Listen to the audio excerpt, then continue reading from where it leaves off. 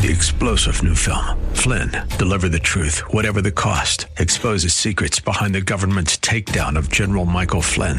Flynn knew what the intel world had been up to. He ordered the first audit of the use of contractors. This set off alarm bells. He told the truth. He was the most dangerous person for Donald Trump to hire. They had to get rid of Flynn.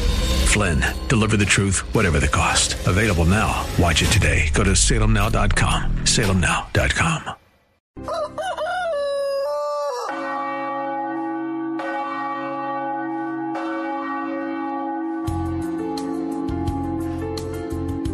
Good morning, my dear friends, to all our dear audience on KNUS 710 AM or via podcast. I welcome all of you. This morning, we shall interact first by waking up, praising God. If you're sad, allow God to put a joy, a smile on your face. If you're married, give a good and warm greeting to your wife or to your husband. Give a good warm morning hug. Or welcome to your children and to all those who live with you. And do me a favor, it's okay to turn on your radio at 9:30 a.m. on Sunday morning and contact a friend so they can join in as well. Next, of course, let us warm up the day by being nice to each other and by being nice to the Lord. This is Father Andre, and good Holy Sunday morning with God. Our Father who art in heaven, hallowed be thy name. Thy kingdom come, thy will be done on earth as it is in heaven.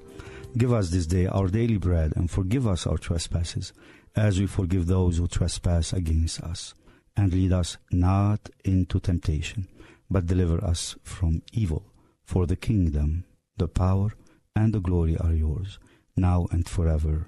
Amen.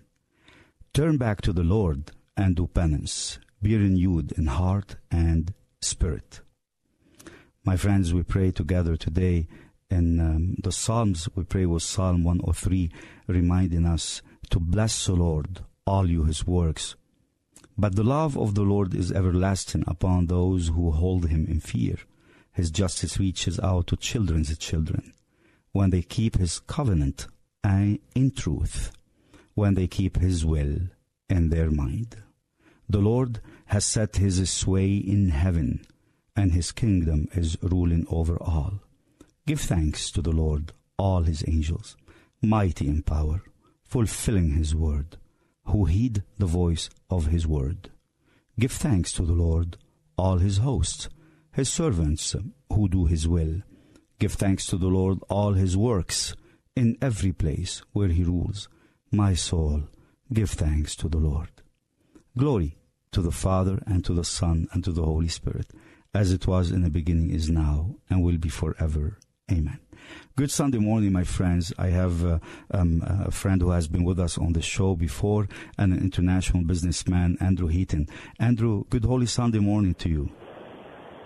Good Holy Sunday morning, Father. Well, you know, when I was planning the new episodes for the 9:30 a.m.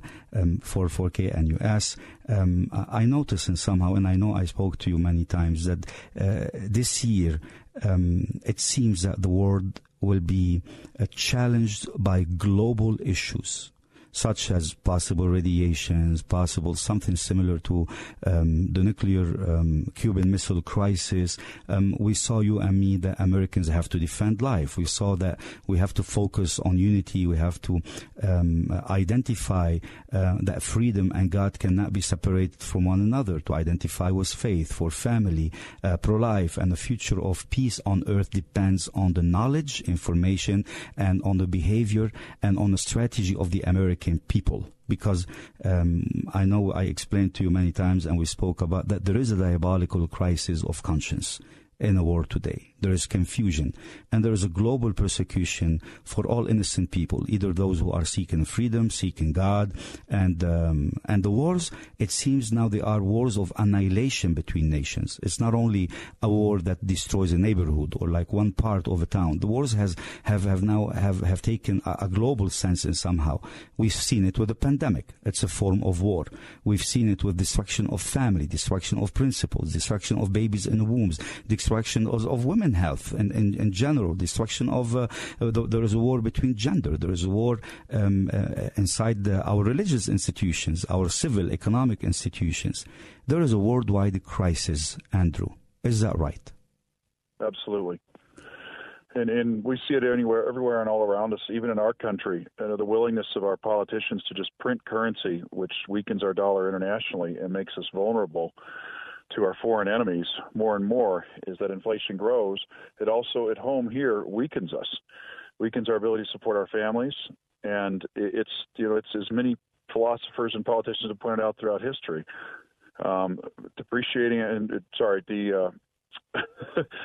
printing the currency, I'm looking for the right word here, printing the currency to excess has been a common form of theft by governments and dictators and leaders throughout history. Wow. Andrew, if you were to apply, you taught me a lot when I know I ask you a lot of questions when you go for international business. You've worked in Africa a lot. Did you ever work with Eastern Europe in any form of food, in any form of type of work in what you do? Do you have any? So, yes, is the short answer. I have worked extensively with person who's become a good friend of mine in Macedonia. He's actually their deputy ambassador to NATO. And he gets through airports very quickly with a pass like that, as you might imagine. He doesn't have to go through security like the rest of us. But we've been talking extensively about what's been happening over there. And unfortunately, the Ukrainian people have a long history of being mistreated by Russia, going all the way back to the Holodomor, the famine in 32 and 33, when just to hurt them and starve them and fight their internal patriotism, Stalin just literally took the food out of the country, and 13% of the population died. Wow. This is what I want us to know, because there are always two opinions in every matter, right? And some matters of history prove that Ukraine is an international type of geopolitical place, obviously. If there is fights between religions, it happens in Ukraine. If there is a fight between civilizations, it happened many times in Ukraine. If there is a fight between East and West, it's taken in Ukraine. Is it fair to call only one beast, or there are two beasts always fighting in Ukraine? That's a good question. Of course, many of these things are multifaceted. But I think you have a combination of factors going on here. And I think Putin, who everybody has always counted on to generally be a stabilizing force in that region, even though he's a dictator, I think everybody's starting to see he might be a little bit more unhinged than we'd counted on. A lot of people had counted on him to always make the safe bet, to make the smart decision. This was not the smart or safe decision. Correct. It's going to really hurt their economy. Of course, there are tens of thousands of Ukrainians dying needlessly right now, in addition to his own young boys that he sent into the region. And you can see the protests throughout his own country in Moscow and in other places. His own country doesn't want this war. Was it easier for him to admit that he has lost, and that Ukraine, for what reason has joined the West in whatever platform the West chose for Ukraine, or this is a choice he could not have made? What is the alternative for him? We always look, for instance, I remember a few weeks ago, I was telling you the real problem with the COVID is that we have 24 million people now subjected to real famine when I saw you the last time.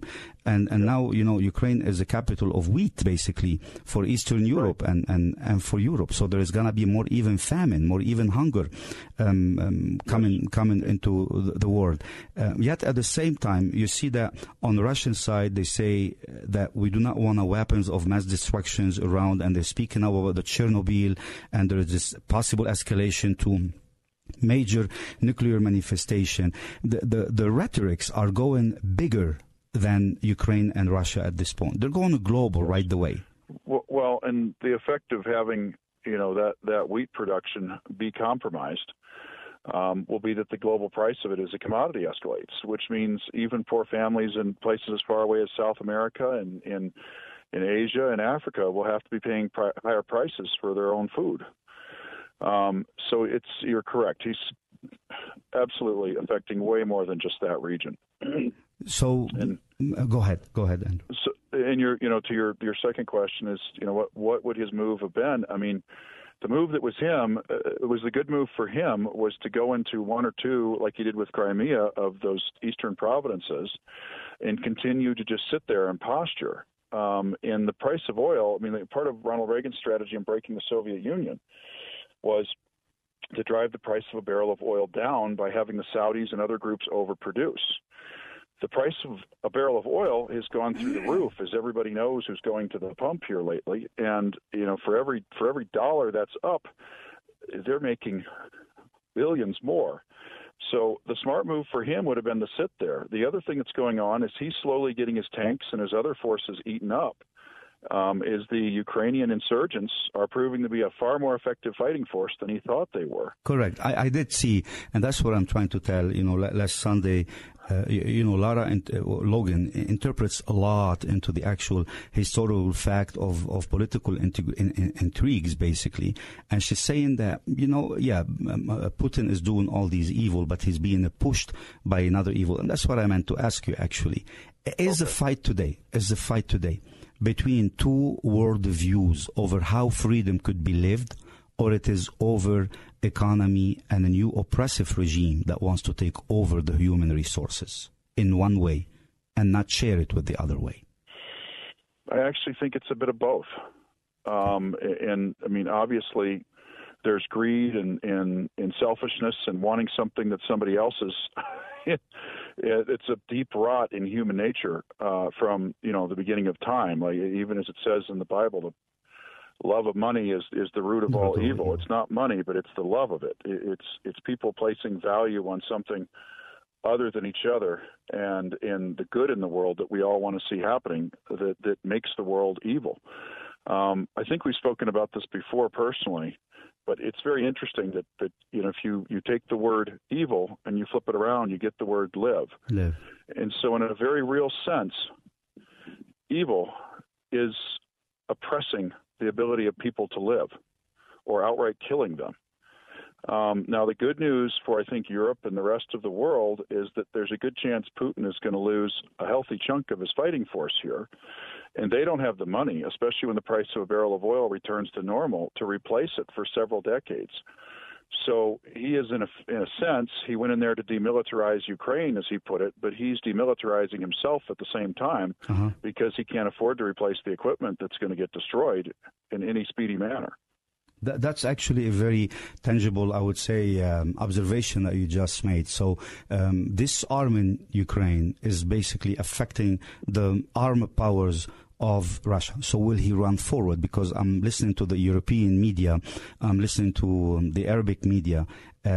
Is this the way they're pushing him? And will that mean that he's going to run forward and escalate towards Armageddon? That's the fear that I keep honestly asking about, because at the end we want to make peace. We want to make sure people don't suffer a bigger tragedy while we're calculating these political. It's like playing chess, but this time the chess is at the expense of the global peace of the entire humanity, right, of all nations in the world. Is it just fair to stop there, or what can we do to avoid it so he's not pushed to do something like that? And then the errors of communism will actually spread around all nations, and really nations will be annihilated. Do you see the fear in this?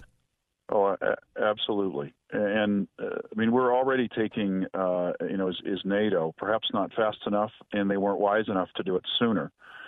But we're already taking steps, moving thousands of troops into appropriate positions to resist his aggression should he attempt anything else. And he appears to have his hands full with Ukraine at the moment. There's this guy they're calling the Ghost, who shot down 6 of their aircraft in 30 hours. And there's this thing called Ace in a Day, which is where you shoot 5 or more aircraft down in a 24-hour period. And to the best of my knowledge, other than one gentleman during, I think it was the Indo-Pakistani War, since World War II, nobody's done this. So he's getting stiff resistance on all fronts, and this is costing him. So I think this will reduce his ability to be a threat to the rest of Europe, perhaps at least semi-permanently for the next decade or two, with, of course, the incredibly large exception of nuclear weapons. And that's their real danger and their real threat, is they have these things that a few of which could end the entire world as we know it. Wow. Then, if this is the case, Andrew, it seems like you're saying there could be a time where there is a world without a Russian power. Basically, what you're saying, you see that there is a control, that he's going to end up being weak, and this basically will take him out. Is it that easy? How about the nuclear? I don't know that it's that easy. He will always have his nuclear weapons. I don't know that you could say it's that easy, but depending on how much is destroyed here, and we don't know because there's quite a bit of. We don't know. There's media blackouts in certain areas, and you never really know what's going on in a war zone in most cases until after it passes. But it looks like a lot of his forces are being eaten away every day. I mean, these Molotov cocktails they're making that are in basically 5-liter or similar to a gallon-sized bottles that take enormous effort to chuck and throw at these tanks. Apparently are proving to be much more effective than the Russians thought they would be. And if they get into the intakes and the engines, they destroy the tank. So he's apparently losing lots of armor as he moves, and this could have all been prevented. That's one of the things, myself personally, why I'm so concerned with foreign policy, is there was probably about 20 different points over the last decade or two where we could have headed this off. Even short of before he went in here, and of course the question is, would he have anyway now that he already did it? But he was saying up until the day or two before he entered that if Ukraine would agree not to be part of NATO, he wouldn't invade. Now, who knows if that's true or he was just saying that?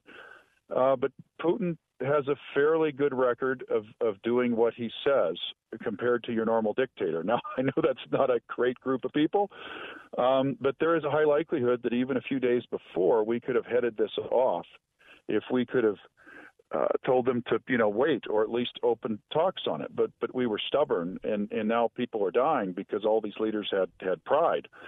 And as it says, pride cometh before a fall. Unfortunately, it's the Ukrainians and the poor around the globe that are going to see rising fuel and food prices that are taking a big part of that fall.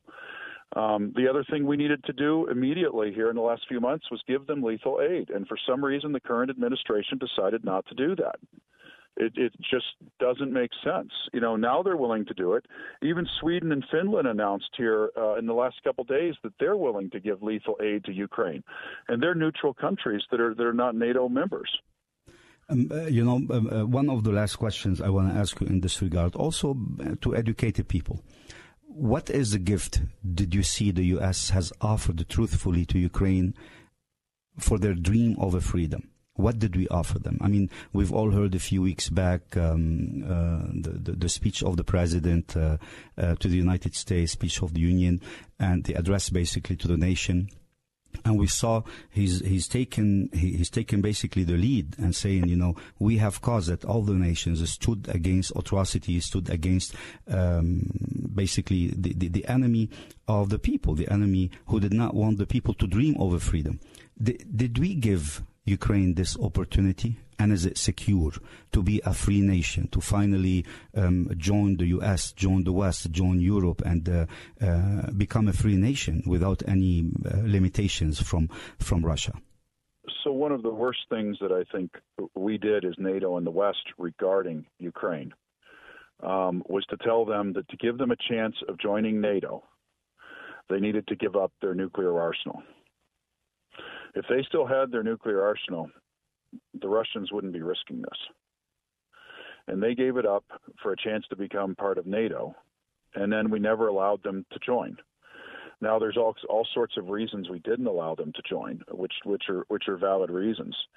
But to take their best weapon in exchange for a chance to join us in NATO, and then not to get them through that process, this was a great crime, we committed against them. And that was my question to you 20 minutes ago, what Lara Logan was saying. It takes two beasts to fight on the land of Ukraine. One beast is not fighting against itself and somehow. And I think we came to this. Why are we doing this? Why are we fighting in Ukraine? And let's say Russia's gone out of the way. There is no more the bear, basically. What do we accomplish as a nation or as a greater power? Does this mark the end of the nuclear tensions between United States and Russia being in tension over nuclear weapons? Does this mean we're taken over? Does this mean we become the new superpower now united with the European Union? And who's going to be the next power that would replace Russia? In terms that are easy for the listeners, if you do not mind. Well, I think, unfortunately, most of us are thinking of the answer to that right now. And unfortunately, the rising power is China. And as bad as Putin is, and has killed people here and there who have been ex-spies and other things who've left his country in spectacular Bond villain fashion, nobody kills people like Xi Jinping in China. And yet, because we have business with them, and there are many American companies making money with them, we have chosen not to address this. They're the rising darkness right now in the world. When your two primary allies are North Korea and Iran, you should probably start looking at yourself and realize there's something wrong. I mean, what they're doing, trying to wipe out the Uyghurs culturally is incredible, and on a scale, it's unthinkable. Just a quick Google search of any of that, and people will find more reprehensible material than they'll probably need for the rest of the year. It's just unspeakable what they're doing and what they're willing to do, taking kids from their parents so that they can indoctrinate them in communism. They are the hardliners now.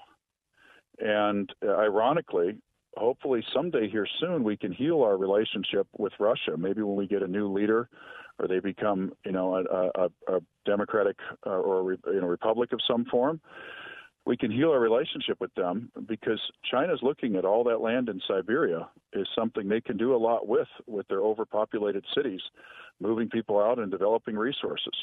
China and Russia have a history of constantly fighting with each other throughout the Cold War. And that's why Nixon went over there to make allies of them. It's because they weren't getting along with Russia. But now the world needs to protect itself from China. It's the rising darkness. And if they take Taiwan and take over the world's, chip manufacturing, we're in, we think we have economic troubles now. We haven't seen anything yet. Everything in our world now revolves around chips and the ability to stay connected with other devices. Wow, Andrew, you well explained it honestly. And what is your message to the people of Ukraine? You have a minute. And to the people of the U.S., what is really your message of peace? I love what you just said. Listen, we have to heal. We have to heal our relationship with Russia, one way or the other, because the real darkness is rising even further east, with already real atrocities being happening that nobody is speaking about, and you're willing to highlight, and you highlighted, you want them to be part of the foreign policy, it seems. In 1 minute, what is your message of hope? What should our attitude be now at this point as Americans? There's kind of three things there. I think on the message of hope for Ukrainians is obviously, keep fighting the good fight. Thank goodness Zelensky didn't flee, and he stayed there to back his people up. I don't know if that'll still be true here in 3 weeks when this airs, but thank goodness he didn't flee, and he stuck it out, because his people are backing him up and they're fighting. And keep up the good fight. Keep doing the things that you're doing, like these videos we see. This is incredible propaganda for the good. When you see videos of people confronting the young Russian soldiers directly, saying, why are you doing this? These are people that, 70-something% of Ukraine also speaks Russian. So most people have the ability to communicate directly and easily with them, to confront them with what they're doing. Have the civilians come up, like there's a great video with a grandma with flowers confronting one of the Russians. And, keep this up. Keep fighting the good fight. Keep up on these young men who know that they're there, and they're probably not there for a good reason. Break their will and resolve to serve a dictator and die in his name with no reward to themselves. On the China issue, I think, ironically, the thing that might possibly save us all in China is the rise of Christianity. Oh, thank you. That was really well said. And let us pray for this rise of Christianity that gives culture of peace, of healing, forgiveness, pardon, love of God, the neighbor, and even love of the enemy, so we can have redemption for all of humankind. Bless the Lord, all you his works. Amen. Thanks for joining us today for Good Sunday Morning with Father Andre. Father Andre and his team rely on your prayers and generosity to help feed over 5,000 families in Lebanon every month. Go to missionofhopeandmercy.org to learn more. Your support helps buy supplies from local farms and factories, employ truckers to ship the food, all to let these families know they are not forgotten. Go to missionofhopeandmercy.org and donate today. And join us next week at 9:30 a.m. for Good Sunday Morning with Father Andre. 3-star General Michael J. Flynn, head of the Pentagon Intelligence Agency, knew all the government's dirty secrets. He was one of the most respected generals in the military. Flynn knew what the intel world had been up to. He understood its funding. He ordered the first audit of the use of contractors. This set off alarm bells.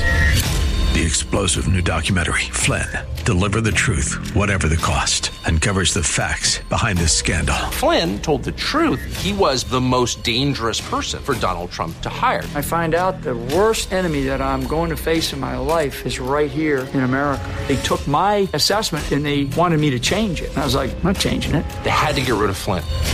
With in-depth interviews, archival footage, and never-before-seen personal records of the man behind the headlines. I just felt like I was drowning. Flynn, Deliver the Truth, Whatever the Cost. Available now. Watch it today. Go to salemnow.com. salemnow.com.